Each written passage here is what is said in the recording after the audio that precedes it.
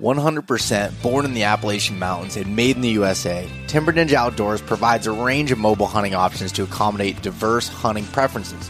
Whether you prioritize comfort, lightweight design, or versatility, their 2-panel and single-panel saddles collection has something for everyone.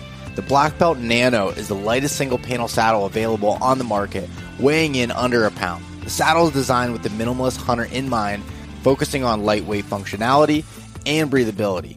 One notable feature is the patent-pending magnetic stick clip system on the side, which allows for convenient transportation of sticks up the tree, as well as a built-in platform holder. The Nano saddle can be folded up to the size of a Nalgene bottle, enabling easy portability. With a 4-way stretch material on the back for a comfortable fit, as well as strategically placed padding for hip pinch relief. You can use code EastMeetsWest to get free shipping on any Timber Ninja order. If you try it out and don't like it, send it back within 30 days for a full refund. Learn more at timberninjaoutdoors.com and sign up for their email newsletter for exclusive discounts and product drops. When it comes to optics, I get the same question over and over again. What are the best all-around binoculars? Well, it's tough to find something that works in every condition great, but after using a pair of Maven B1.2 10x42s, I think I found them. They feature an 8x or a 10x option, superior low light performance, tack sharp edge-to-edge clarity, a generous depth of field, and a silky focus mechanism.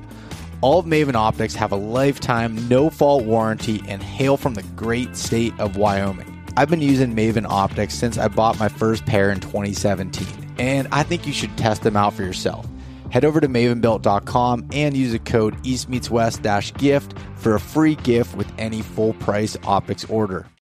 For all of those that want a truck bed cover for work or play, Diamondback makes the top of the line heavy duty covers that help you do more with your truck. They're perfect for the truck owning avid sportsmen, outdoor enthusiasts, and weekend project warriors. I'm currently using the HD cover that is capable of holding up to 1,600 pounds on the top. And then I have the Yakima Overhaul HD bars on top so I can put my rooftop tent on it. When I'm not using my rooftop tent and able to use the trifold design of the Diamondback, I have the Crossbin 8 in there to organize all of my stuff in the back of my truck bed. Diamondback is made right here in Phillipsburg, Pennsylvania. If you want to check them out, head over to diamondbackcovers.com. If you've wanted that hunting camp tradition that we talk about, that experience, but you don't have a hunting camp of your own, you're welcome to come stay at my hunting camp up here in the Pennsylvania wilds called the Elk Crossing Getaway in the PA wilds. So if you go over to Airbnb, you can check out our 3-bedroom, 1.5 bath house that's right in the heart of Pennsylvania elk country. It's only minutes away from a bunch of public land to be able to hunt, hiking trails, outdoor recreation, fishing, all of those things there. The house is completely fully stocked with everything that you need to be able to spend a week hunting deer, taking your family up to see the elk, anything like that. So if you head over to Airbnb and search Elk Crossing Getaway in the PA Wilds, you'll find my listing there, and you can rent out my house. You send us a message, an inquiry that you're interested in it, and mention that you heard it on the podcast here, then we'll get you 10% off of your first stay.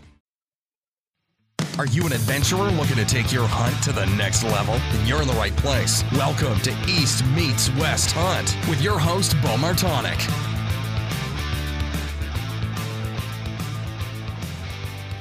Hey everyone, welcome back to another episode of the East Meets West Hunt podcast presented by Spartan Forge.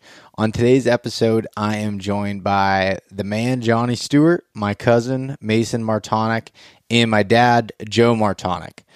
So these are some of the best, most accomplished big woods hunters that I personally know and during the archery seasons, and I've decided to do a roundtable discussion with them at Johnny's Deer Camp all about hunting the pre-rut and the rut. So specific topics will include first starting off with Johnny's story about his public land West Virginia buck that he took a few weeks ago, kind of breaking down that hunt and how he found success on an old 8-point on that piece of public ground.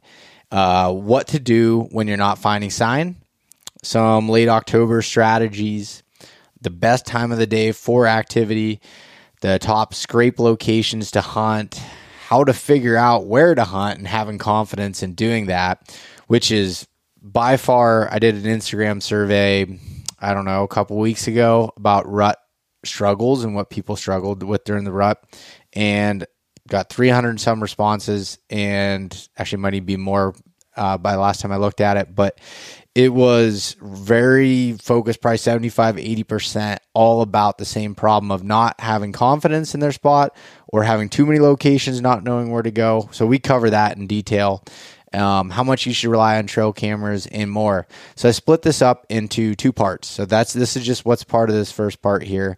And then later this week, I'll drop the second episode, break it into a little bit more bite-sized pieces so that you can listen to it rather than having just a big 2-hour and something long conversation. So broke that up into 2 parts for your listening pleasure. So I really enjoyed recording this episode with these guys and sitting down and talking through it, and always learn something no matter how much time I spend around them.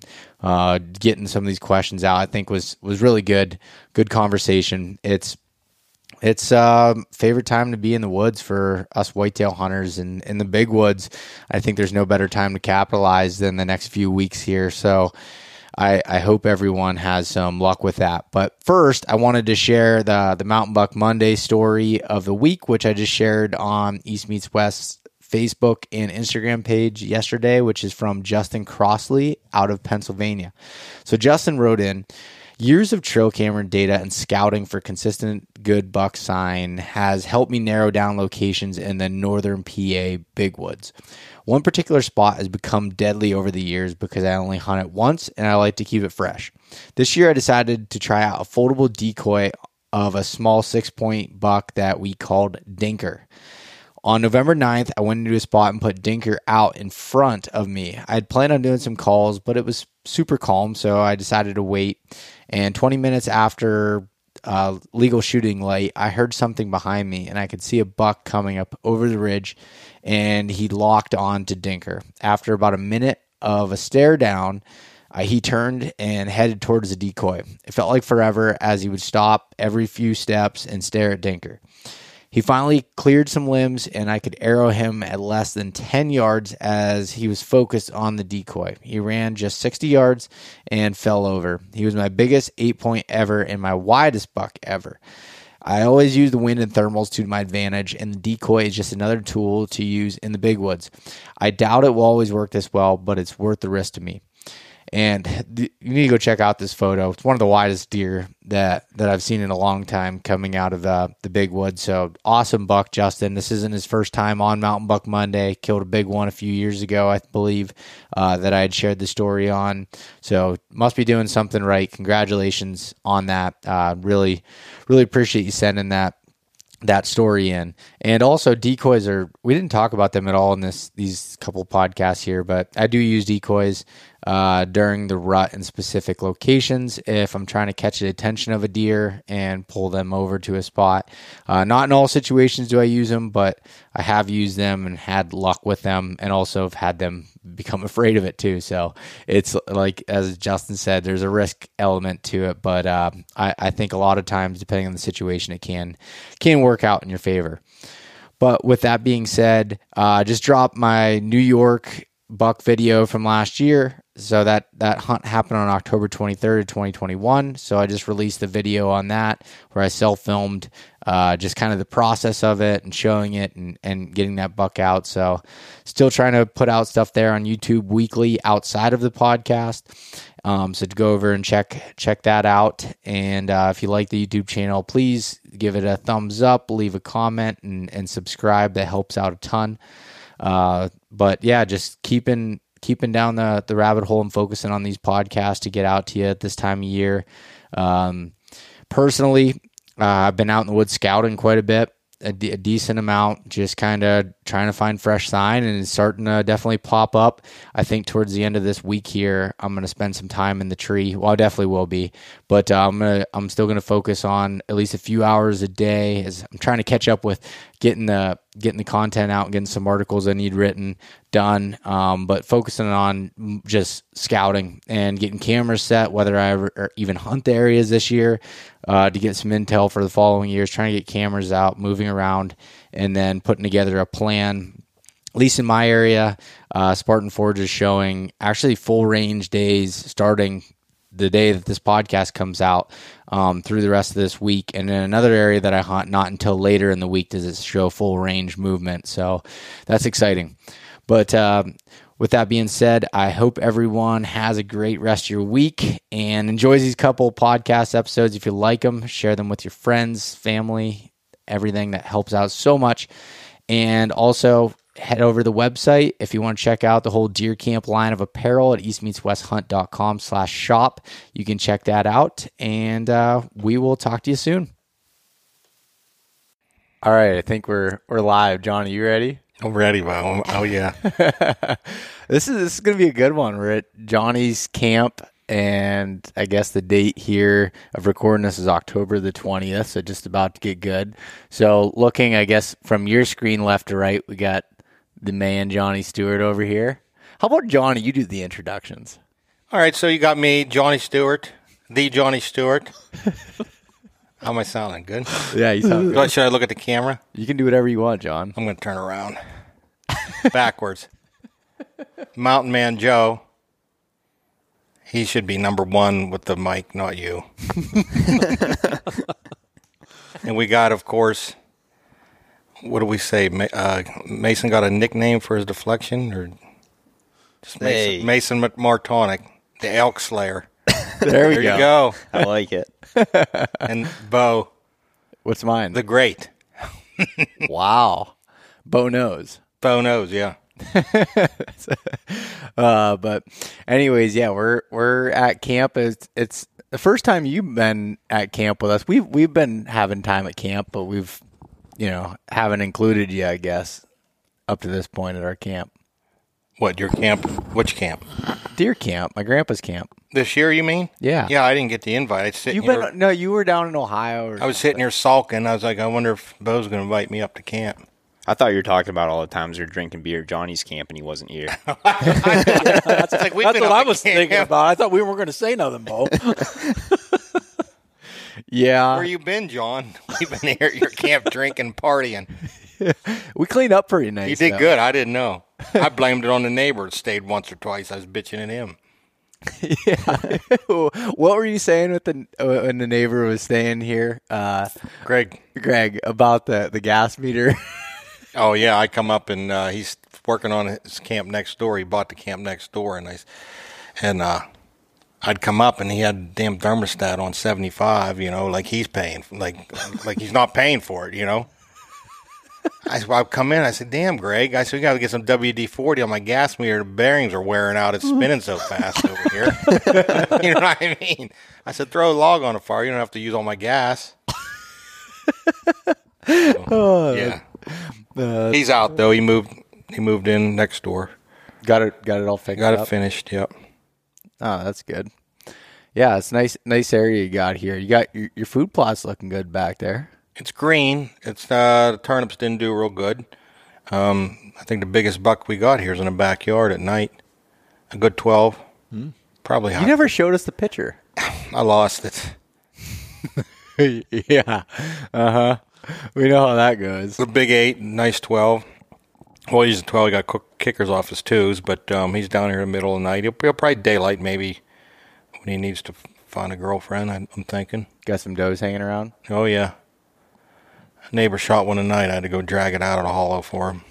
Yeah, we got to camp, so me and my dad and Mason show up and open the door. We're yelling, "No Johnny." There's a note written there. It looks like a preschool kid wrote it. Bo, I'm up on the hill dragging neighbor's doe. Yeah, Be back soon. I told the neighbors that hunt here, I said, just sit here in the blind. All the deer will come out in the field. I only got an acre, not even an acre. And they got to go up in the woods and chase them around.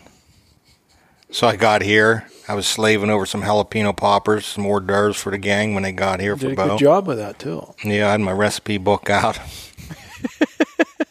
Yeah, I don't know.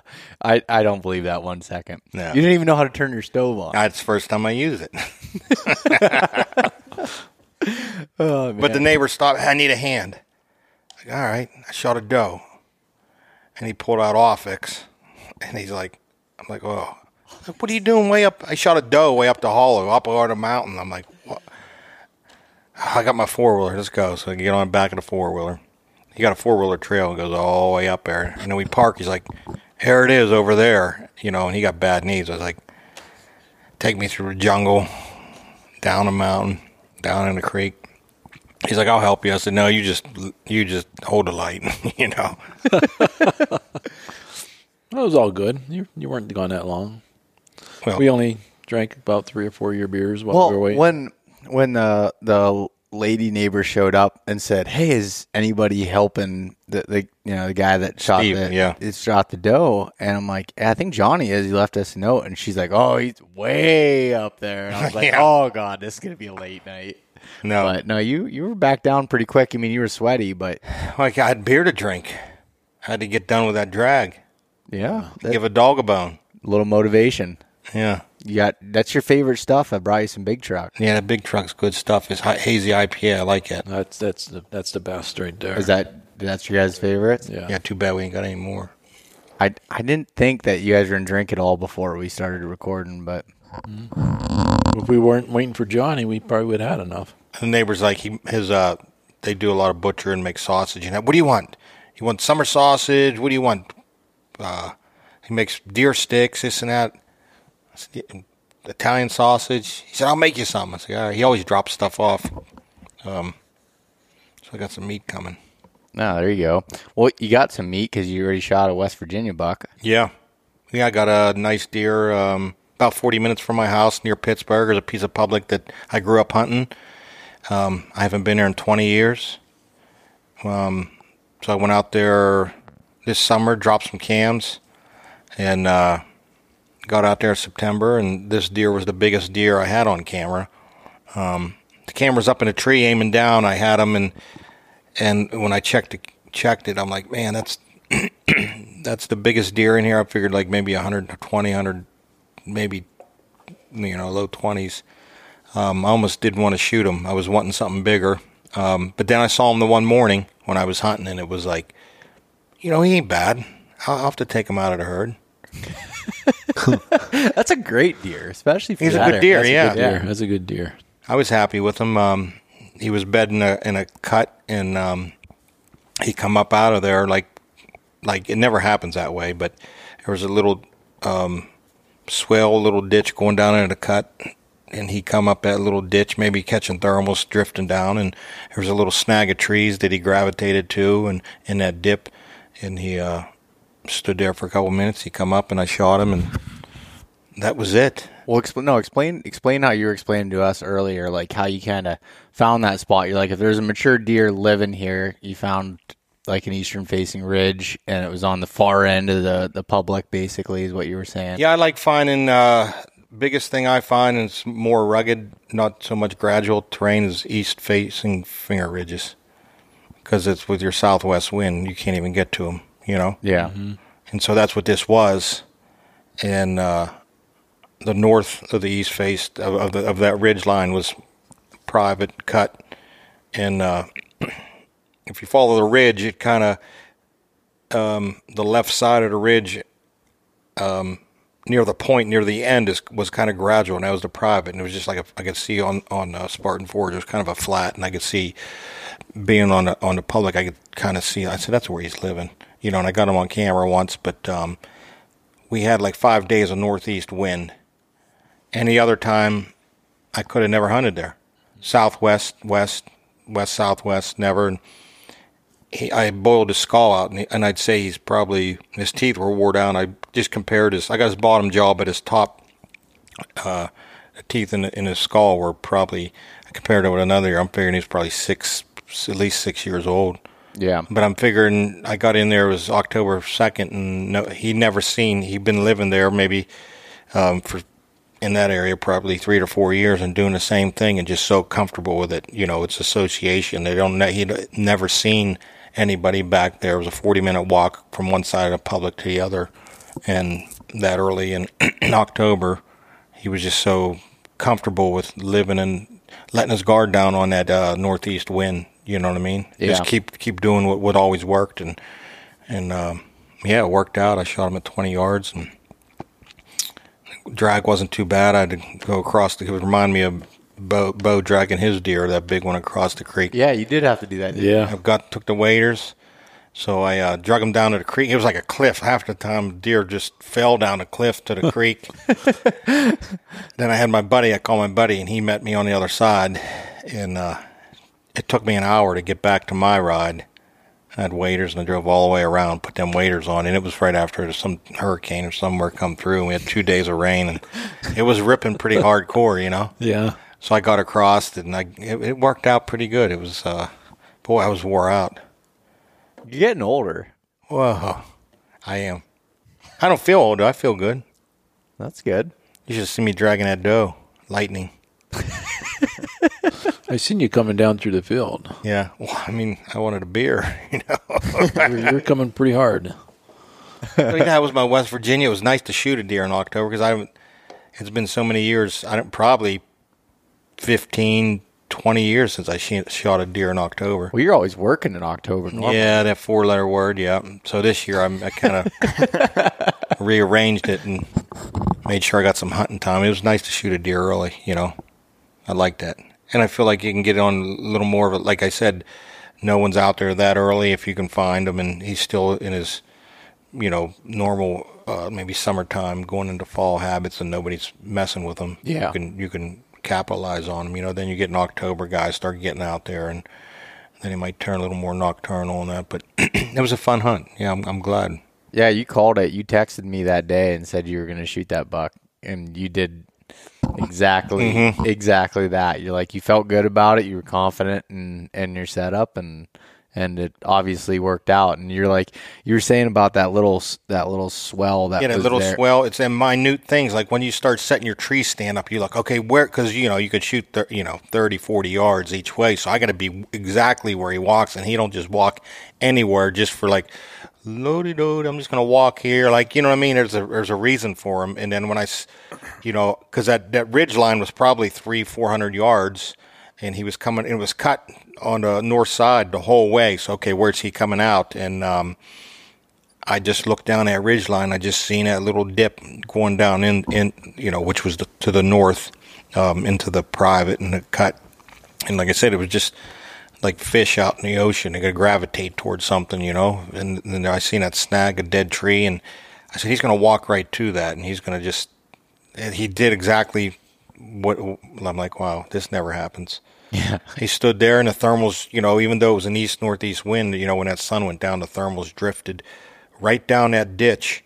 So I made sure I was west 30 yards of that swell. I didn't want to, because he would have smelled me. So it worked out perfect. You got to be meticulous and, Yeah, to get in bow range, that's a whole different world. What do you think, so you said it was like a northeast wind, and it was kind of set up, with that east-facing ridge. Do you think that when they switch those winds like that they change their bedding up, or do you think they have kind of those homes and they just kind of I think around a little bit? That deer was just so comfortable and was doing the same thing every day that no one messed with him. Yeah. And he'd send the other deer up there first. There was a small buck, and does all go out, and kind of he would be the last one. But was there much of a trail system coming up through there as well? Or I think they come up out of the thick stuff, and they headed west on that ridge. And I think there was some private, and I can see fields. I think them does were starting to march, west on that ridge, and kind of heading toward those fields, probably getting there right around dark. He probably gets there right around dark. They probably get there before dark, but that's I think that was. Yeah, I bet you them fields were probably 600 yards. But I mean, they'll go. They'll just mosey up, and it was wild. I seen the does come out, and it was like beeline. We have a place to be. And there was trails running that way. They come up, and that was their pattern. You know what I mean? It was pretty neat. They were going from point A to point B because there's trails running that whole length of that ridge. There was a fair amount of deer there, you know. But even the does come out. There was like, even with the wind, walking with the wind at their back, they weren't bothered because this is something they're comfortable. No, you know, maybe with an exception of a coyote here or there, but no one messing with as far as a predator, you know. So everything was, you know, no deer were like looking up in trees, and no one was hunting there yet. So it was a cool spot that I'm like, man, this could really happen, you know. What were you seeing for sign that you picked that spot? He laid down some nice rubs. I was expecting a bigger deer, but after having my camera there like mid-August till then, he was the only one there. So smaller deer. I know he rubbed a 6-inch tree. Wasn't real high, but he got the bark off it, and then there was maybe the size of a beer can, and he rubbed it up high. Really, like I'm like, and it was early. Like I'm talking second week of September. I'm like, man, he was a mature deer. You know, he wasn't a, you know, juvenile or anything. He was, he was a good deer. So maybe he had a bigger rack at one time, and he just. But yeah, I seen all. I don't know what my dad said, that you think he was old because he was chewing on, you know, that his teeth were down, but he was saying that he's just chewing on rocks. That's chewing why. Chewing on rocks. He's probably a 2-year-old. Tough deer. Yeah. He ain't been to the dentist in a while. We're John on you a little bit earlier. Yeah, we had to ride you with it a little bit. No, I know. Joe's looking at the teeth. I don't know. I think I was like, he's old, Joe. Look at him. I think he's a year and a half just been chewing on. He's just chewing on at rocks down there. You get that in their mouth when they're down in West Virginia. You're right. I shot an immature deer. No, really, I ground him down with a foul. That's a good trick. Yeah. To make everyone think that it's an older deer. Yeah. You know, and I don't remember seeing a picture of the body. I think I don't know if there wasn't even a picture with you with it. Are you sure you shot it, or did you hit it with your truck? Yeah, I shot it. All right. Why'd you get a new vehicle recently? Yeah, you're right. Well, the front end of mine was kind of banged up. Not related. Yeah, not. You know, I mean. Yeah, that happened like end of September, not early October. Yeah, it's been like that. Yeah, I gotcha. No, that's awesome. That's good to get one like kicked off of the season there. It kind of, I don't know, it feels like it relieves a little bit of that anxiety, you know, like no matter as much as you're excited for deer season, you always have that like anxiety too of like when you have a tag still in your pocket. When you get one out of the way, I don't know, the way I feel is that you feel a little bit of relief. Do you feel that way? Definitely, and I was like dealing with some target panic. This was bothering me a lot, you know, and then just shooting that deer helped out, you know, giving you that confidence that when a deer's in range, you could take it. I'm like, you know what, maybe this is the smallest deer I shoot all year or whatever, but at least I broke the ice. I got the monkey off my back, you know. So yeah, and that was a good deer. When I've seen him, with you about that. No, but when I did see him, I'm like, you know, the one morning I seen him when I was there, and I said, I'll take him. I'm taking him out of the herd, you know. So then when I decided to hunt that deer, then it was fun. You know what I mean? Like, this is the one I want to hunt. So it wasn't just like I'm waiting for any deer to come. I said, I'll take him. So yeah, that was. I think you could take like 3 buck in West Virginia. Yeah, I was talking to Bill. Yeah. Wow.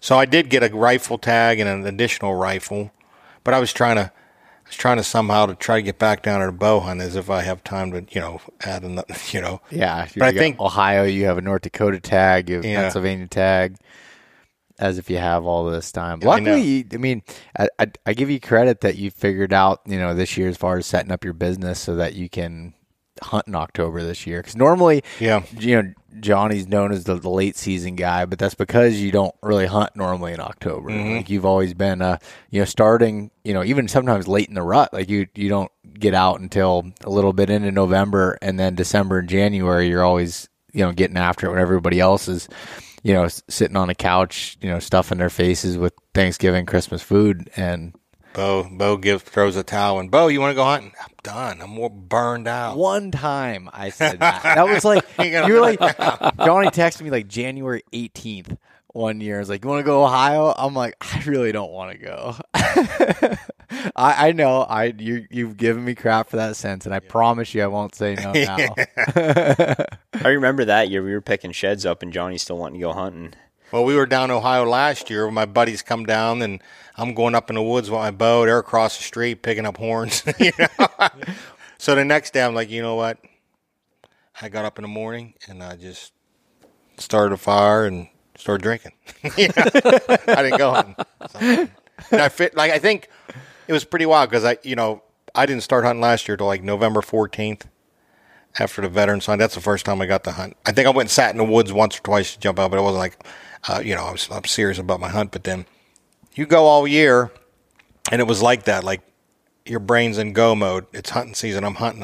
And then when I decided to throw the towel in, it was like a weight off my back. You got to hunt. I got to go because that's the frame of mind you're in. And that next day I said, I'm done for the year. It's like if you do shoot your one and only buck that you wanted to hunt, and you just like drink a bit, celebrate, So like, yep. And that's what I say about hunting the whole season. Even if you don't like kill a deer, once you decide it's over, I that next day I just drank beer. I just sat there and enjoyed my, reflected on the season. It's over and I'm done. And I'm drinking beer and not thinking where, looking at my phone, wondering where I should grab a camera or where I should go hunting tomorrow or what the weather is. It's like all that stuff that you do to try to figure these animals out. Then it's just gone. It's like crack a beer. I'm done. Have you ever wanted to have Levi Morgan, Andy May, Johnny Stewart, and others available at all times? Well, you can with Cyber Scout from Spartan Forge. Cyber Scout is like the Chat GPT for outdoors men and women. You can ask it any questions related to bow building, scouting, hunting, survival, and a whole lot more. I think you'll be impressed with how it responds. Cyber Scout is currently out now for a select group of early beta testers and will be available to the rest of you really soon. The entire app is a complete tool for planning your hunt with incredible aerial imagery mapping, journaling, deer prediction, and some of the most accurate and detailed weather data. Use the code EastMeetsWest to save 20%. And if you're still on the fence, give the 14-day free trial a chance at SpartanForge.ai. CVA has been America's #1 selling muzzleloader brand for over a decade. Hunting with a muzzleloader opens up a ton of hunting opportunities across the U.S., and I've been using the Accura series. But they don't only make badass muzzleloaders. Their line of centerfire rifles are great quality and not terrible on the wallet. The Cascade Short Barrel is ideal for tight quarters, deer drives, and quick shots in the big woods. You can check out their line of muzzleloaders, rifles, and accessories for every season and every range at bpioutdoors.com/CVA. If you use the code EastMeetsWest10, you'll get 10% off of all CVA products, which includes rifles, muzzleloaders, and accessories. Yeah, once you admit you have a problem, then there's relief there. It's an addiction. It's bad, yeah, exactly. Yeah. No, it is funny, though, like you wait all year for hunting season and you can't wait, but there also gets that, there's a point where you're like, I really want to shoot something. Like you almost like build this anxiety in yourself, like that. I don't know, like Mason and I talked about it today on the phone. Mason called me today to talk. He's like, should I take off work, tomorrow or the next day to go hunting? And he's like, I don't know. He goes, I just all of a sudden started getting stressed about hunting season. Yeah, I was panicked to work today for no reason. I just started thinking about hunting, getting in my own head. I called, well, what are your trail cameras doing? What's happening? Because I'm not seeing anything. And, I only have limited time this year because I spent all my time out in Montana. So taking a time off was a bad decision. Not that I was half considering it, but Bo's like, yeah, definitely just save your time. Nothing's happening on my end. John's out there busting his ass and he ain't seen none. Just relax. Yeah. Yeah. And I said, you're not alone, Mason. I said, my cameras aren't like fired off or anything anyways. Like mine aren't anything crazy. So, and then he's talking me off my ledge and then he starts venting like he's going to therapy about what he's trying to find his bucks now too. Yeah. And It's therapy time. Bo's unplugging me here, so Yeah. That's enough Sorry. to do. Well, you pointed to it. It looks like it's half out. Can you still hear out of it? yeah, I can hear you good now. Check, baby. So he's talking me off the ledge, and then he starts talking about how he can't find his bucks that he's looking for, and this and that. And then it's so easy to give somebody else advice, like talk them off the ledge, but then it comes back to you, and it's like, oh shit, Yeah. I have nothing going for me. I'll never kill a buck again. Yeah. Yeah, that's it's funny. I went through a cycle this week of like as I was out scouting and I couldn't find any sign. Like someone had messaged me on Instagram about, they were like, hey, you know, I'm checking these spots and I'm not finding any sign. I'm doing, you know, the things, and I'm like, you're not alone. Like I said, I can't find anything right now. And Right. that's just normal. Like you go through these phases of you can't find, you could be doing the right things. It just might not be happening, or it's not, you know, they're not laying down sign yet or whatever it might be. And it's just like, my advice is just check more spots. Like just keep moving. I mean, no matter how much we think that we might have something figured out or you have a clue, it's just constantly just keep trying and moving, and you know, depending on what you're looking for the time of year. Well, with this cold front that came in, I think everybody had high expectations. I know I did, and I wasn't seeing the movement that I was expecting to see. But, you know, like the Spartan Forge app said, normal. You know, It's that core area. Yeah. It was, I'm like, this is wrong. It's going to be cold. They're going to be moving. And I was out for 3 days. I told Bill, I was like, spot on, Bill. Yeah. It was core area, normal movement. Yeah. I didn't see shit. Yeah. Yeah. No, it was. I thought Yep. the same thing. I was like, this can't be right. It Like, can't this be is- right. Yeah, This this can't be weather. right. We're getting Yeah. snow. I said historically, you know, Yep. snow and then rain, and then after these scrapes are going to be wide open. Big Buck's going to come in 18 yards, and he's done. Yeah. Like it was in my head, and Spartan Forge kept saying core area, like basically terrible. Yeah, you know, yeah. you have to be close to them, and I didn't Yep. know where they were bedded at this point. Yeah. Like I haven't been out enough or having tabs on any of these deer, and I didn't feel, you know, confident in it. And it was spot on, and I didn't. And you know, this is a point where you kind of got to adapt. You know, I talk a lot about historical data and how it helps, but there's sometimes that historical data isn't always right. You know what I mean? I just had a scrape that 2 years ago, this one buck I was hunting October 14th at 8:00 in the morning, just did, you know, he came out and hit this scrape. I'm like, it's going to happen again. Same exact weather conditions. I didn't see a dang thing. What's going on? My neighbor's here. Oh, is he? I'm going to keep talking about it and talk to him. Okay. Yeah. So sometimes that happens that way, and there's not anything that you can do about it, really. Yeah, it you know, and when I wasn't seeing anything, the last 2 nights I've been pouring over camera data for back to 2009 as back to, trying to correlate, you know, because there's 1 year, I think it was 2018, there was activity on October 10th or 12th, 13th, and 14th, heavy activity, and it was actually a full moon, you know, that, and but it was cold, and it's like, you know, am I missing something here? But most of the majority, I'd say 95% of my information that I went back through is, you know, these next couple of days, you know, the 20th, well, today or tomorrow, 21st, 22nd, you know, you start seeing some of the younger bucks daylighting, but come around the 25th, 26th, 27th is, you know, when you start getting the big boys daylighting. I mean, you have your exceptions. You can have a big boy, you know, middle of the month, or even, well, I had them in end of September on scrapes. But yeah, it was, I was, you know, shocked, I guess, to say the least, about not having the activity that I was expecting here the last few days. Well, I think too, like the early October and the mid October, it can be really good, but I think you got to be close to where they're bedding. Oh yeah, I think you got to be, you got to have tabs on where they're, you know, bedding at, or get lucky that scrape is that close to where they're bedding. If you don't know, you know, that's in my opinion, and I don't think any of my cameras were located in locations where it was good, really. Yeah, and I don't sit on beds either, because, I'm a scrape hunter, and if I can get a scrape close to a bed, that's great. But I don't feel they bed in the same.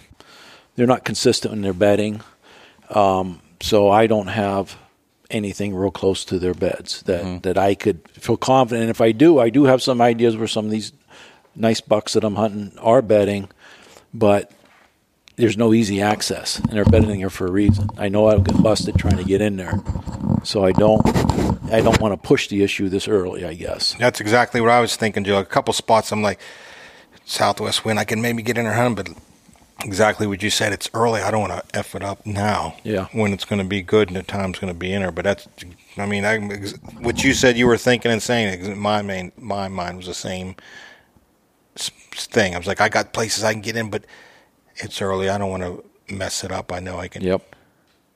Yeah. It's going to come. But what you were saying earlier, Bo, about like not finding the scrapes, me and you had put a camera out this summer together, July 4th, and made a scrape. I had a pile of does hitting it all summer. These does hit it, and I think I maybe had one buck on it all summer. I check it maybe once a month. Doe. So on the 15th, 16th, I checked it.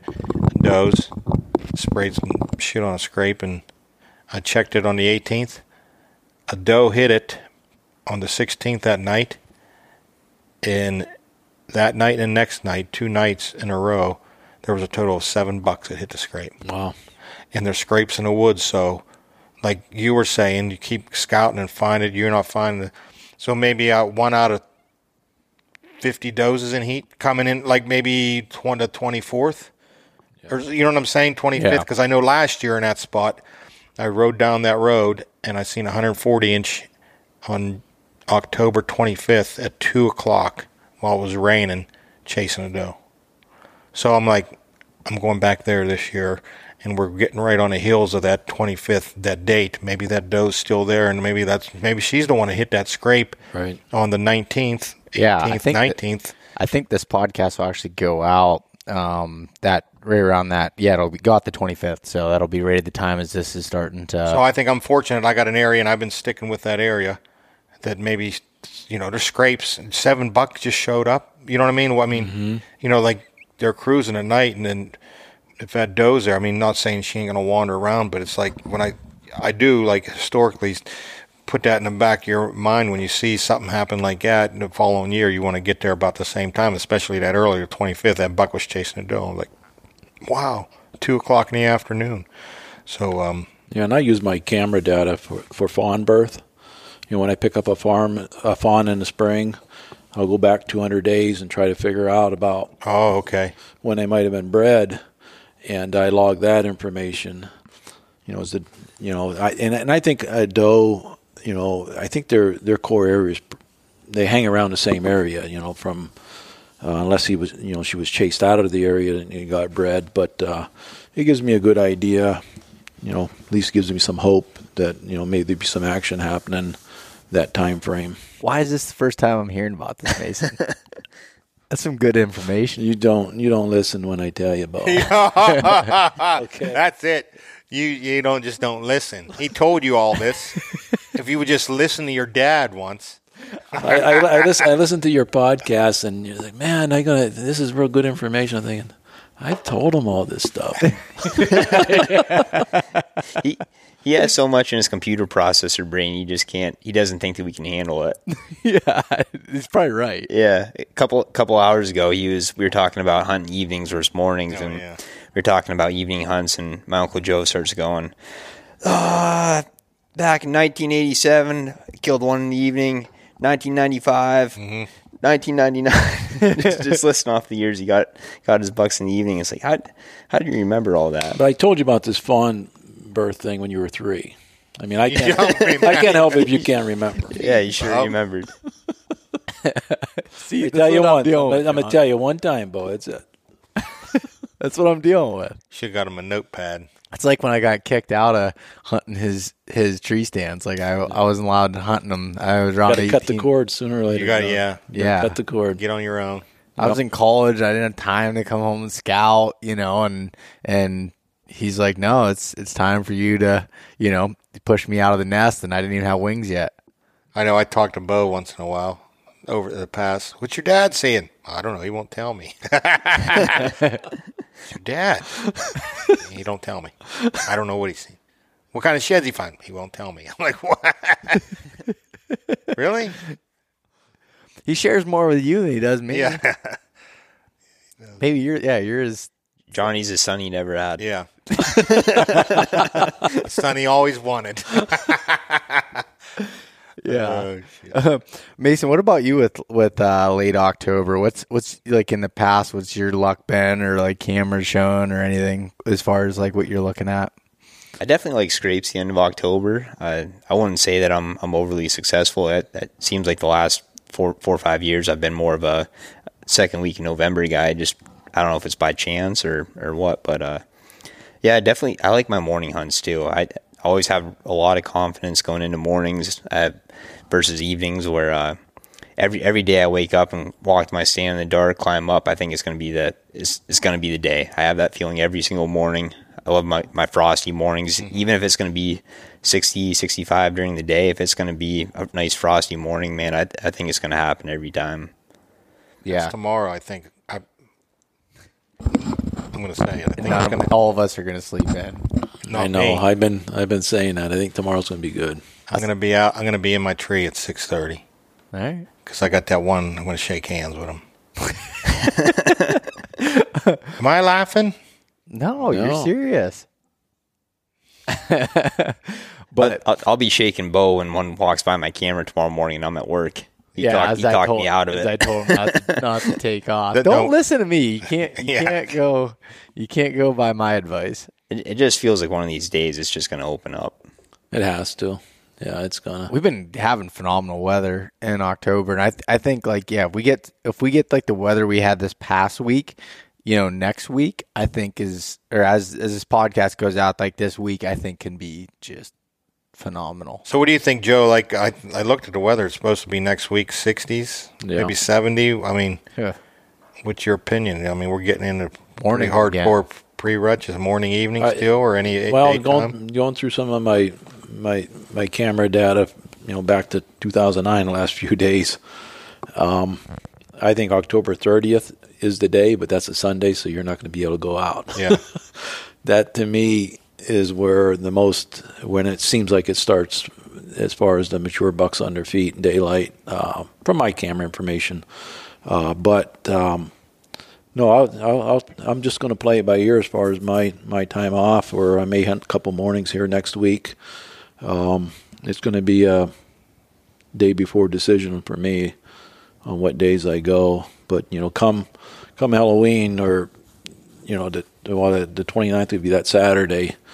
But from there on out, I'll be off work that first week of November for sure. How about like now when you're like if you have an evening or after work or a Sunday, or not a Sunday, like a day that you would you rather hunt or go check like we were talking earlier, like keep checking cameras and like till you get, I mean, like this time of year, 25th, 23rd, 22nd. I mean, do you keep trying to find fresher sign? I mean, definitely want to try to find a fresh sign, but I'm going off of historical data as well. So that's why I'm going through and see. And right now, I don't have anything that says this is where I need to sit tomorrow, even though the weather conditions are going to be there. But I know I'm probably going to be wrong. I know one of my cameras is probably going to show me where I should have been. yeah. Spartan Forge is still saying core area. Yeah, core Yeah, area. so maybe Normal. it's I think abnormal Saturday. Yeah. I haven't looked at it like out past for this area at least yet, but But when you start seeing that, how it is correct, you really believe like then that it's that much more of a tool to have. Like, okay, I'm not going hunting today, or because I have something else I need to do at home. Yeah, when you're trying to battle like vacation, or you're battling, your boss is not a good person, but like, but you know what I mean? Like when you're trying to like, and say like in Mason's shoes where he's looking at like, okay, I have 5 days of vacation left. When am I going to use them? That's a very good tool to be able to Definitely to use for that, to determine, you know, when you're going to go out. In my opinion, I guess. Yeah, and especially if it aligns with some of your historical camera data, which it most likely will. Yeah. That gives you that little extra bit of confidence to, this is the day, this is when it's going to happen. Mm-hmm. So, you know, Mason, you're talking about mornings. Like, I've never, I was talking about this with Zach Varenbaugh on a podcast that'll come out next week, but I've never killed a deer during like late October or the rut first thing in the morning, even though it feels great. To me, it's always like when the frost is burning off, like almost like that 9-10 o'clock in the morning time. You know, it's still cold, but it's not where it's, you know, it's not at the 70-degree mark, but it's not also at the 29-degree mark. Like it could just be my setups too that aren't like, they're not bedding type setups, or, you know, scrapes that are, you know, associated with does most of the time is what it is, or travel kind of areas. And I believe that, like, especially when it starts getting into the rut, that those bucks are waiting for those does to bed down. And sometimes those does aren't bedding down, you know, first thing in the morning. It might take them a couple hours after daylight before they get settled in. Yeah. And this is my thought, is those bucks are just laying, they take a little break. They've been out all night running. They take a break, they lay down for a little bit, and then they get up and they go and start checking out those does. I don't know. That's just been my experience with it. No, I'd second that for sure. I did shoot one of my last good bucks at first light, but for the most part, even on days that I'm not getting bucks, which is more days than not, is the action is definitely picking up after the frost burns off. Yeah, I always seen that, and there's times I would go in like maybe a little bit after light, just because I'm like, there's so many times I sat that got out there at dark and sit, and it's like I don't see nothing until that starts heating up. Yeah, and it's like two waves. You want to be there at daylight, because it can happen. And then, you know, in your situation, I've had a couple of nice bucks I've killed at first light, but then there's a lull, it seems like, until maybe, you know, 9:30, 10 a.m. Then it starts picking back up. Yeah. What about scrape locations? You know, late October here. Or like what is a scrape that triggers, you know, let's start with you, Johnny. Like when you find a scrape that you want to hunt and you're like, I'm going to hunt this, you know, late October into November, what makes that like a scrape you want to hunt? Because there can be hundreds of scrapes in the woods at that point. I think a lot of the smaller ones are insignificant, you know, not a lick and branch, but the bigger ones, if they're shitting them, I feel like, man, they're feeling really good. They're even going to take a dump there. You know what I mean? I never thought of that. No? No, I never saw that. Or never thought of that, I guess. Yeah, no, I've seen shit in the scrapes. Yeah, I never overthought it too much. I feel like if they feel so good about the spot that they got to drop a deuce. You don't shit in your scrapes, do you? I ain't going to say. That's my secret. Yeah, no. All right, so bigger scrapes, lick and branch. So, bigger scrapes, lick and branch. Something significant. The bigger the better. If it's the size of this table, it's like, whoa. A lot of deer are hitting it. That time of year, just that's, you know, they're trying to communicate, you know. And if there's a lot of deer communicating, then it's always about being downwind, you know, like don't, you know, you could set up on it if you can have a good wind, or, you know, but they just like the place I'm hunting now is a flat, and it drops off. The deer come up with a thermal, you know, the wind blows that way all the time, southwest, and they come up and they just start scraping. Just, I think after being bedded all day, and that's where a lot of rub, like I thought about it. I think after being bedded all day in that core location, and their testosterone's already ready, they could breed a doe right now.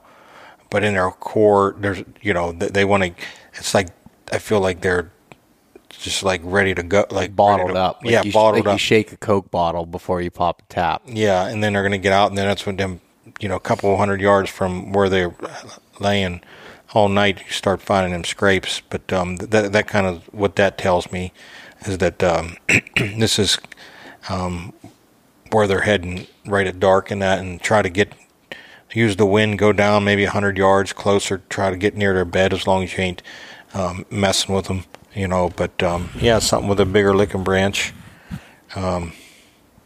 bigger size to the scrape, fresh. So, but then make sure all the components are there, make sure which it will be if that scrape's there, the does are close, or he's trying to claim that territory, cover everything that's probably where we're going to find that, And then hunting pressure is a big thing too, just pay attention to the pressure if that's messing with them, how, then it comes into play. Is this totally nocturnal? With this time of year, it probably majority of it is in a 20, 18, 19, 20 range, but not saying it all is, but Well, I'm shooting a new bow this year, and I am pumped. After playing around with a buddy's Hoyt RX8, the smile on my face made the decision for me. The first thing I noticed with the new Hoyts were their extremely smooth draw cycles and the ability to adjust the back wall to make it rock solid like I prefer. I outfitted my own RX8 with the inline accessories that made installation extremely easy and balanced out the bow. My favorite accessory so far is a simple one. It's the Go Sticks 2.0 adjustable legs to make your bow like a tripod, but it doesn't interfere with any part of the bow or the limbs or anything like that. In addition, the integrated kickstand within the HBX Exact cams protect your string from excess wear when you put your cam into the dirt. Ground hunting or spot and stalk just got easier. If you want to experience what I'm talking about, head to your nearest Hoyt dealer and take a test drive yourself. You can learn more at Hoyt.com. The Mobile Hunters Expo is a consumer-based hunting show unlike any other. It provides an interactive learning experience where you can try all things mobile hunting and learn from the best in the business. Come experience an unbiased, community-based environment where you can improve your hunting skills and find the right equipment for your needs. I'll be speaking at the Nor'easter Show in Manheim, Pennsylvania at Spooky Nook Sports from August 9th to 11th, 2024. So come check it out, or either of the other shows in Michigan and Georgia. You can purchase tickets online at themobilehuntersexpo.com or grab tickets at the door. I'll see you there. Yeah, but it's a lot of that with your cameras now. You're going to have to figure that stuff out. Yeah. It's a lot. It's always a learning process, and it never ends. You know what I mean? You just, the place I'm in, I've been hunting here 8-10 years. I'm dropping more pins and learning more about it and checking spots and fine-tuning and stuff like that. And so, yeah, just it's a never-ending game. Yeah.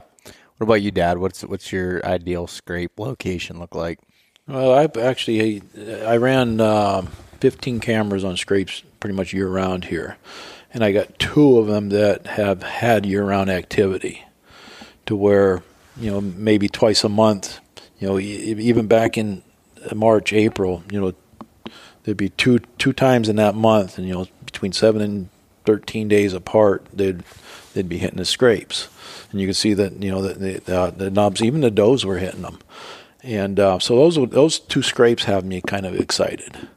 But the problem is they are close to bedding. And they are very difficult to get into, I think, without the perfect situation.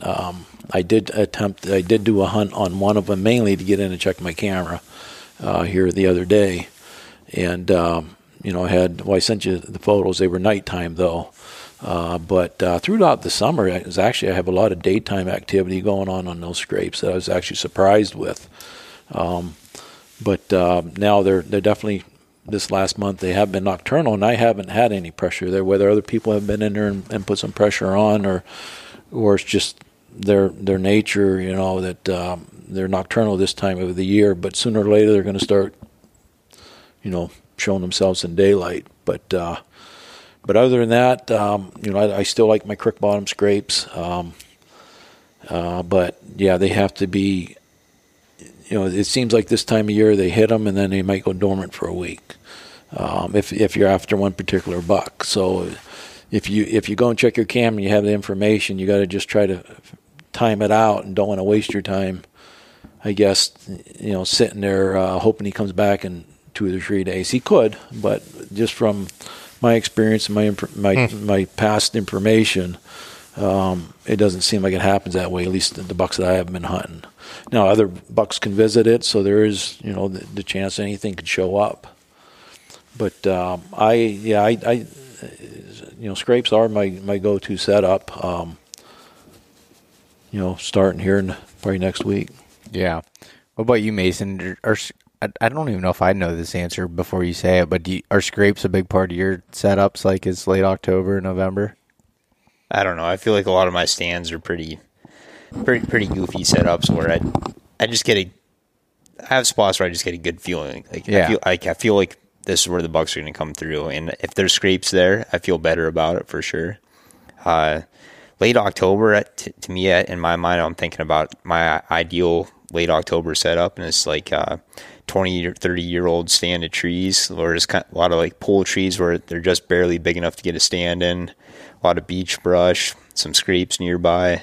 So I like something about those pole stands this time of year. I just really like. That's good, and it's funny because when you and I scout together, I always try to pull information out of you, have you think of it, because you just know from experience, like as far as like what feels good or what looks good. But I remember you and I were scouting in the spring, and we came to a spot, and I agreed with you. You're like, this is where I'd set up, and I was like, why? And like, I don't know, it just feels good. But it was just like, it was kind of that situation. It was kind of those pole stands, and it had like this, it was like a little bit of a kind of an opening there, just where it crested over the hill.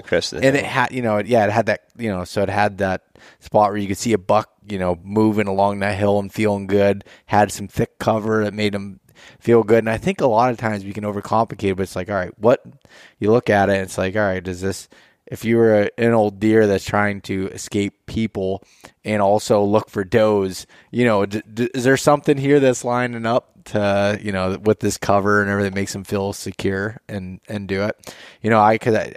After you and I scouted there, I came across a spot that I actually revisited yesterday in the spring, and I was like, this is where I want to set up. But it took me after saying that and then trying to more so like as I try to, be able to educate even like through this podcast and everything is like, why, so I'm looking at like, I started pulling out the map and I'm like, okay, there's a draw. It's coming up here. We got a cut here and swamp here. And it's just like, they're going to travel through here. There's probably gonna be does bedding in this cut. There's a bunch of briars in there and there's those, types of things. But that's interesting about the pole stands. That's a good add on there. Some of those older cuts can be pretty good. I like those a lot. I think you spend a lot of time in those. Yeah. Uncle Mike spends a lot of time in those. I really like if you have a newer clear cut that's like 4 or 5 years old, and then you have those pole stands on the downwind side of it. Getting in those pole stands, I love those setups. Yeah,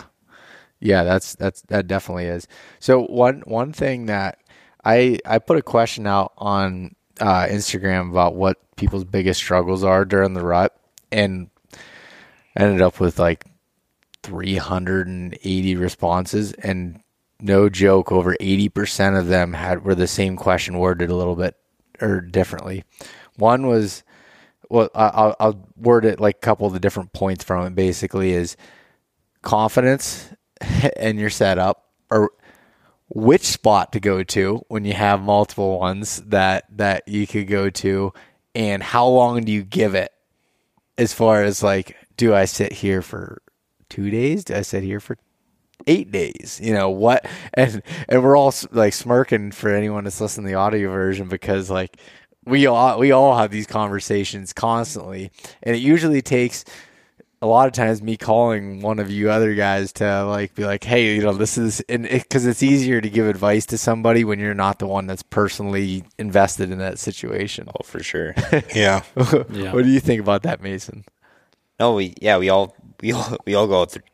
All of us go through it. It's a matter of waking up every day, having anxiety, talking yourself through it. It's one thing that helped me is not so much this year, because I'm looking for one buck this year, but years where I'm not really focused on one buck is getting all of your stand setups. Put all your best stand setups on a spreadsheet, mark the best winds for them, and then you wake up in the morning and you check the wind, and it's like, okay, southwest wind. You filter out, you look at your southwest wind stands, and it's like, okay, there's 2 to 4 options, it's okay. Now I know where to go. These are my options for the day. It narrows down what you have to think about, and it really simplifies picking your spot. It helps Simplifies? I think it does. I mean, Yeah, it gets it down some. yeah. But when it gets complicated when you're looking for $1 or $2, but when you're just hunting, I mean, to me it made it so much easier versus some days you get a wind and you pull up your maps. It's like, I don't have confidence in any of these stands, right? So also I think having a lot of stands helps too, where I don't know about anybody else, but to me having a lot of options where you're hunting a fresh stand more times than not. You either haven't sat yet or you've only sat a couple of times. To me, that gives me confidence. Not to say if you... So you bounce around more than sitting in the same tree? It depends, but I feel like my confidence goes up more when I bounce around. Gotcha. I think it's all mental. I don't know if there's anything more to it, if it's strategic, but I feel better about it. Yeah, but that mental side of it that's a big deal, and Johnny talks about it a lot.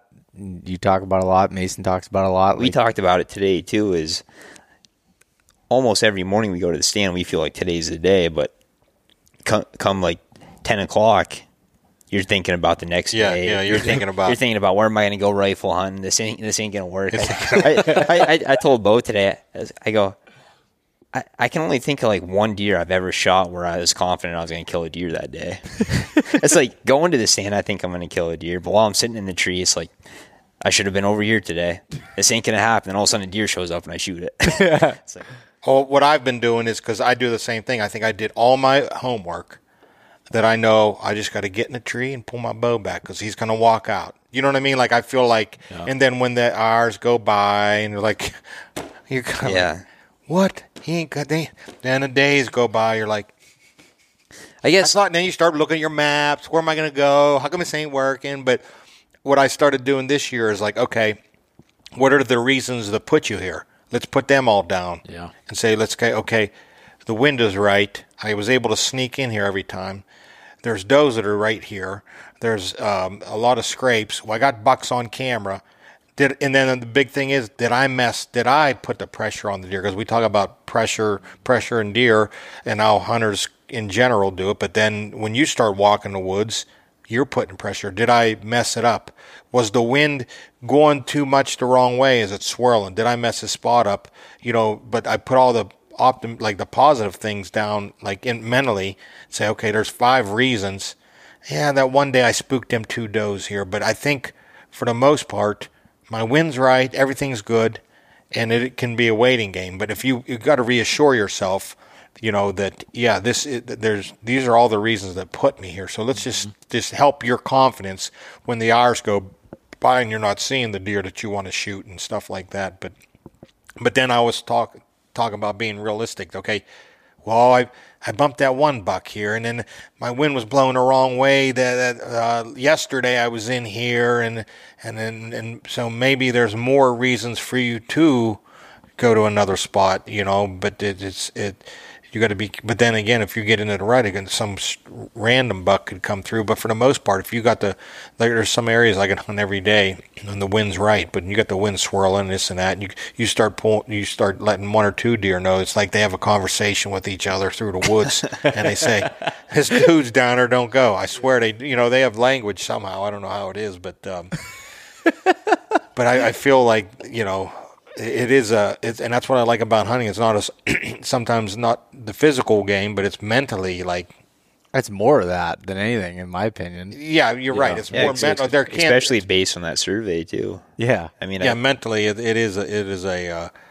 a game that you're playing in your head to see if to figure it out. But then, like what Mason said, I have a ton of spots, all over. Whether it's one deer and you got all these spots, or you got, and then we talked about earlier, even if you have to do it after dark, go check a couple cameras, and I try to keep some spots close to the road that I can have, I don't live here, so I can get about 4, 5, 6 cameras checked, boom, boom, boom, boom, boom, and I'm like, okay, I got some good spots, if you got 2 spots that are way back in the woods, you got to walk all the way back there, it's no good, so you got to have a variety, have some close to the road where or you get out and say you're going to get out and eat lunch, I'm going to grab a couple cameras. Oh, like today I got out and, I was able to check 4 or 5 cameras real quick.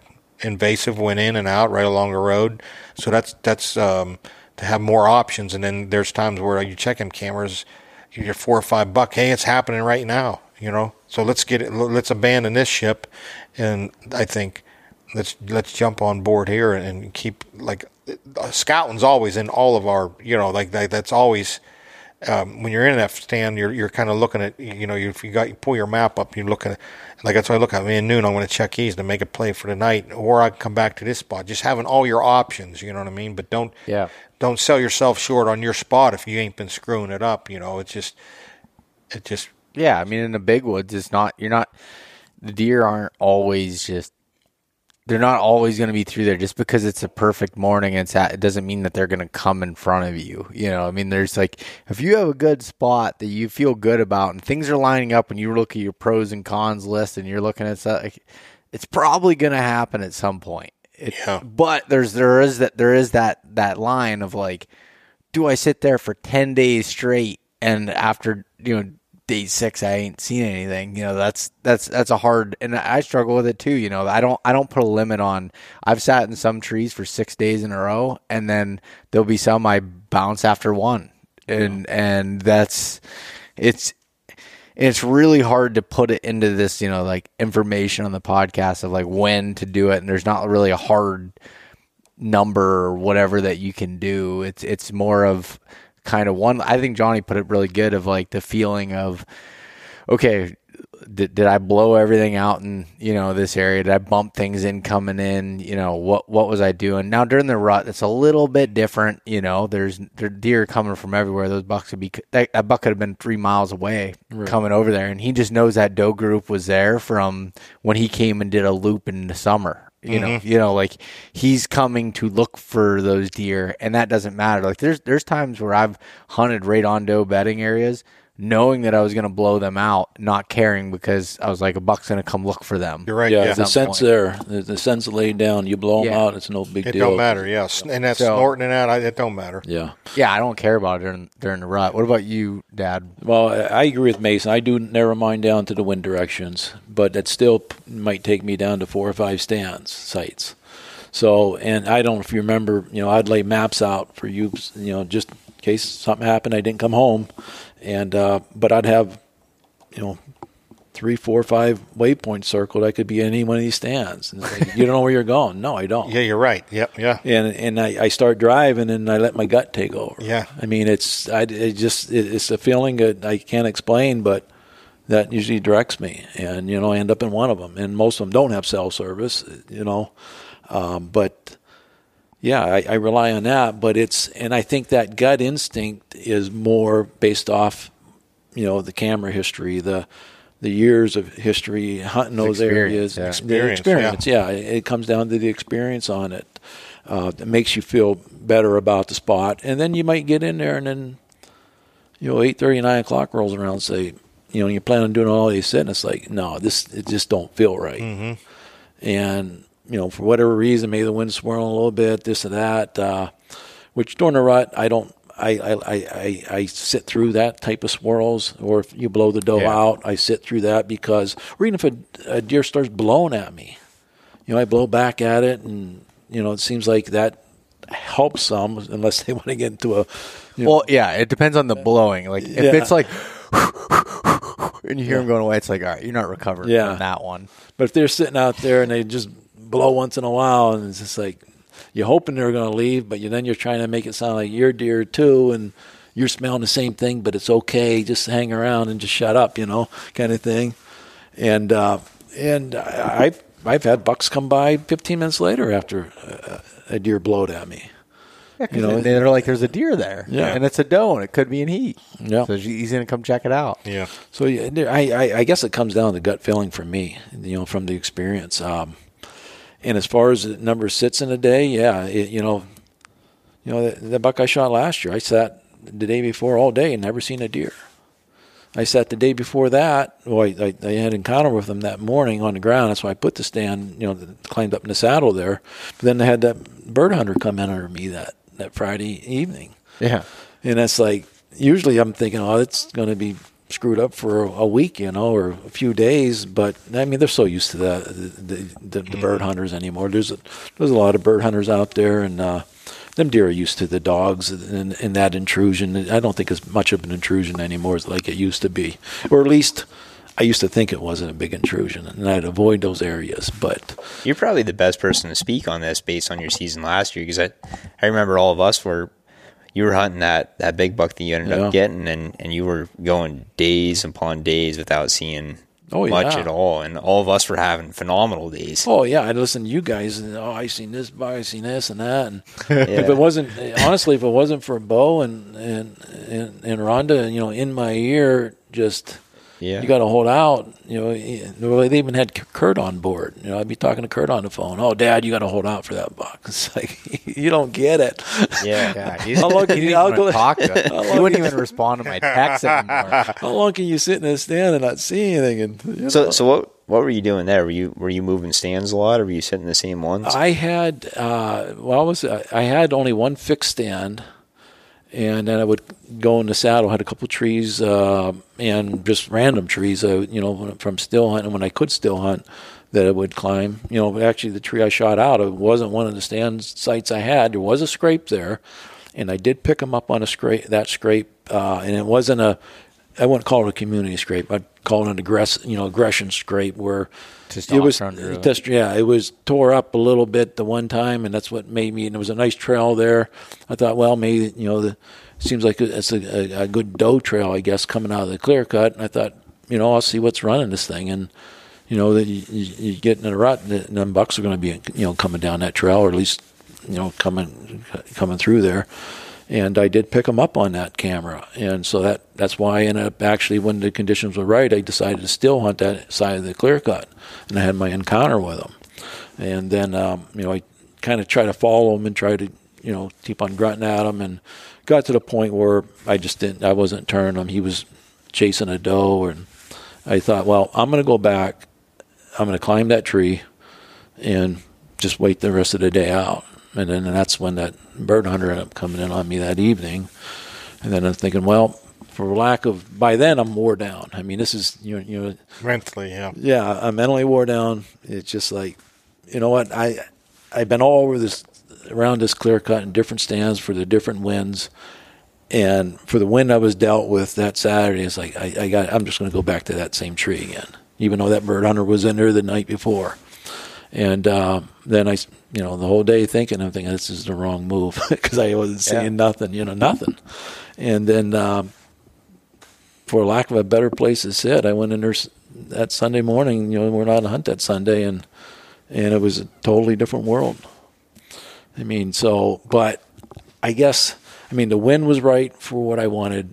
Could I have gone some of my other stand sites with the wind I was dealt that morning?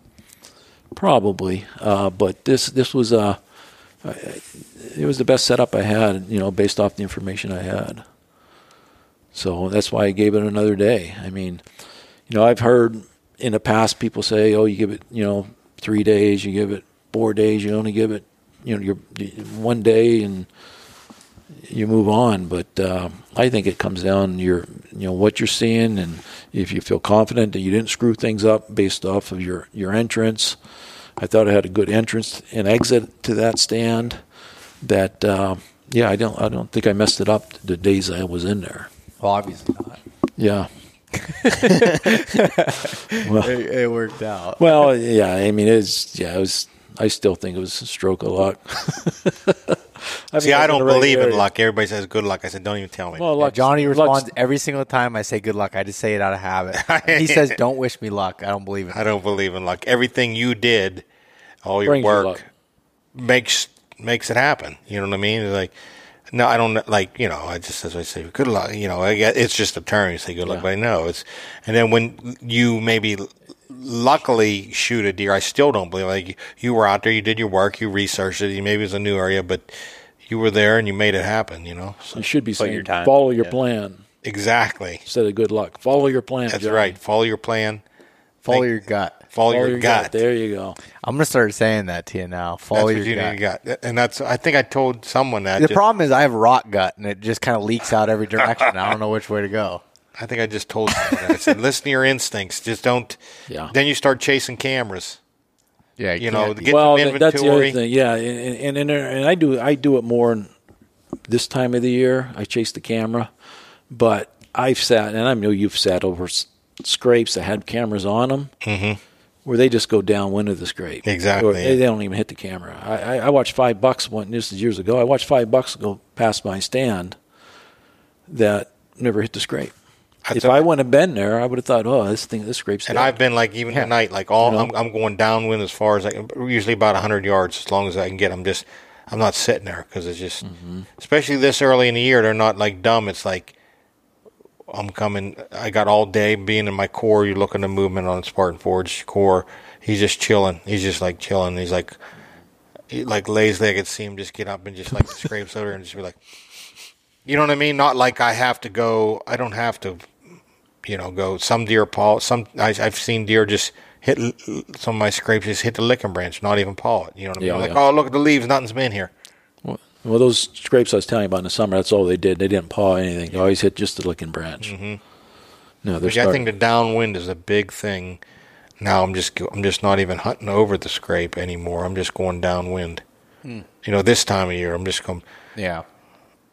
Like today, this morning. So I was on a flat, and then there was an east-west kind of where the flat kind of dropped down, like an elevation change, maybe 50-foot elevation change, and the wind blew that way, and I just got right on the edge of that. And the scrapes were like 100 yards in from that break in the elevation. It was just like a kind of a flat with like a ridge line, I guess and then the scrapes were like 100 yards up. Like south, and I just got as far as I could to that edge because I'm like, I don't even want to hunt the scrape because they could just, this time of year being like, they're going to smell the scrape without even getting. I just went straight downwind and just sat there. I'm like, because this is where, to me, a mature deer is going to be, not just for the scrape, but the whole flat, and that whole like break was east-west that went down and it was southwest wind. Like he's just going to walk that whole edge if he wants. He can smell every scrape in the area, everything that's going on. So I got as far downwind and just, this morning. Well, it was different this morning. I hunted over that scrape, and there was a thermal pulling the air down where it broke. And then I looked at my watch, 8:30. The thermals come up, and there was 4 doe on that flat. That's when they went down that hill. You know what I mean? But Yeah. I think they were staged up there in the morning on that flat from the night before, and like I felt like the morning I can catch them deer like running east-west, maybe a buck checking that scrape. You know what I mean?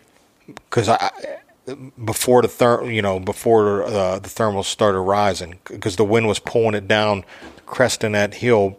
But I think they were already up on that flat from the night, hanging out. Just let's check that scrape. So like in the morning, I didn't mind hunting right over that scrape. You know what I mean? Right before daylight, the thermals were pulling it, cresting down, but I don't think the deer were down. It's vast down over that hill. I don't think they were down in there. They were on a flat from the night before, like how we said, like a frosty morning, maybe lay in there. So then I think I felt comfortable hunting that scrape, And then once the thermals started rising, that's when the does, at 8:30, I looked at my watch, and then here come does out of nowhere, and they were dropping down over that hill. That's where they wanted to be. So, there's a lot to it. Just got to, think about them and, survival and playing the wind. But then again, you go back to the West Virginia deer. I was 5 days of northeast wind, and them deer left with the wind at their back, But I think it comes with association. Like, hey, we ain't never been effed with here. And then, like, the place... Yeah, if they're comfortable, why change their pattern? And like the place I'm hunting now, where I told you, I never, knock on wood, where the situation I was just in, I haven't seen anybody else hunting there, where I feel like he might not, in the evenings he comes up there, he might not have to get downwind in a scrape. He might hit it. But I'm just still, like, covering all bases. I'm getting downwind. But, if a buck for the last 4 years was on that flat, not at the edge where it crest, where he'd be downwind, but he's just going to walk that flat if it worked every time for him. You know what I'm saying? But I don't know that, So maybe our cameras will tell us something. But it's just always asking yourself questions and dropping cameras and learning and hunting. Well, that's where the clustering of the cameras, running multiple cameras on every possible trail system that may come through there would help you for the most part. I guess maybe not missing something, but then you're tying a lot of cameras up in one area. Yeah, it definitely works without a doubt, and that's what I ended up doing last year. Is once I found them for a certain deer like that buck. Yeah, you drop a bunch of cameras in there. But I mean, I know you've been clustering a lot in the last few years, just because you do have a lot of cameras, and you can, and it does tell you a lot more than. Oh, it tells you a ton. I mean, I've learned a ton from clustering cameras. Where I'll have I was just telling you the other day about up in one area I have 13 cameras out, and I don't have much good in there, but I have one good buck, and he only hit one of those cameras, and they're very close together, some of them, and he only hit one camera. Well, remember years ago, I was hunting that one buck, and I moved every camera I had. I had 9 cameras I owned at that time. I moved every camera I had around. I only picked them up on one scrape prior to that, but I had 8 other cameras around there within a couple hundred yards out to a half a mile, trying to find his range, and never picked them up on another camera on another scrape. Just the one scrape. He only hit that one scrape. I believe it. That big 8-point I killed 2 years ago too. There's one point I had 3 cameras on it, like in a triangle, right? One right on the point and 2 off the edges of it.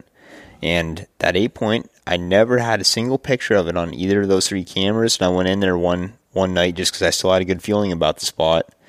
And I jumped them right in the center of the 3 cameras. Wow. Never had them on camera once. Wow. Either of those 3.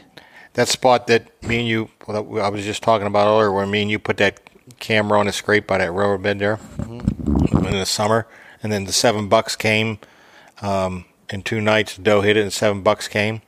Well, I checked it this morning. 2 days went by, and it's easy access. I checked it, and it's like nothing hit it. I think maybe a yearling hit it at like 8 or 9 in the morning. 20 yards from it, there was a big scrape. A buck come by and a rub. I'm like. And he didn't hit my scrape. You know what I mean? And I'm going to start wondering, is this the one I'm trying to find? Should I be putting a camera on this deer? But it's like you said, Joe said, maybe it is a big buck that sometimes I feel like they're other, and I don't even want to. I'll make my own scrape. This is mine. You know what I mean? Kind of like attitude like that. I ain't even going with all them does. And I got 3-year-olds hitting that scrape. Like there were 7 deer, but 7 bucks, but no 140s, 50s, no monsters. And I'm like, maybe this is the one over here. You made it 20 yards away. I'm like, well, I've had that happen plenty of times where you have a camera on a scrape and they'll make one on the back side of the tree. Yeah, they'll change their scrape. Yeah. They'll relocate it around. There's no doubt that cameras affect them, and certain deer are affected differently. There's some that love being there, having their photos taken, video, and they they love it. They're kind of like Johnny. They just like being on camera. They like having the attention. They like the attention. I mean, when you look, it's good. I mean, it's hard, Well, yeah, that's right, John. Yeah, no, but photogenic. Yeah, that's what we'll go. Do you have insurance on your face, John? Oh yeah, I figured you did. As I mentioned earlier, this is a 2-part series, so this one's cutting off, and we'll jump into the second part of this episode here on Thursday of this week. Thanks so much for listening to this episode of East Meets West Hunt with your host, Bo Martonic. For more great content and to stay up to date, visit eastmeetswesthunt.com, Facebook at East Meets West Outdoors, and Instagram at East Meets West Hunt. If you enjoyed today's episode, please review and subscribe, and we'll catch you next time.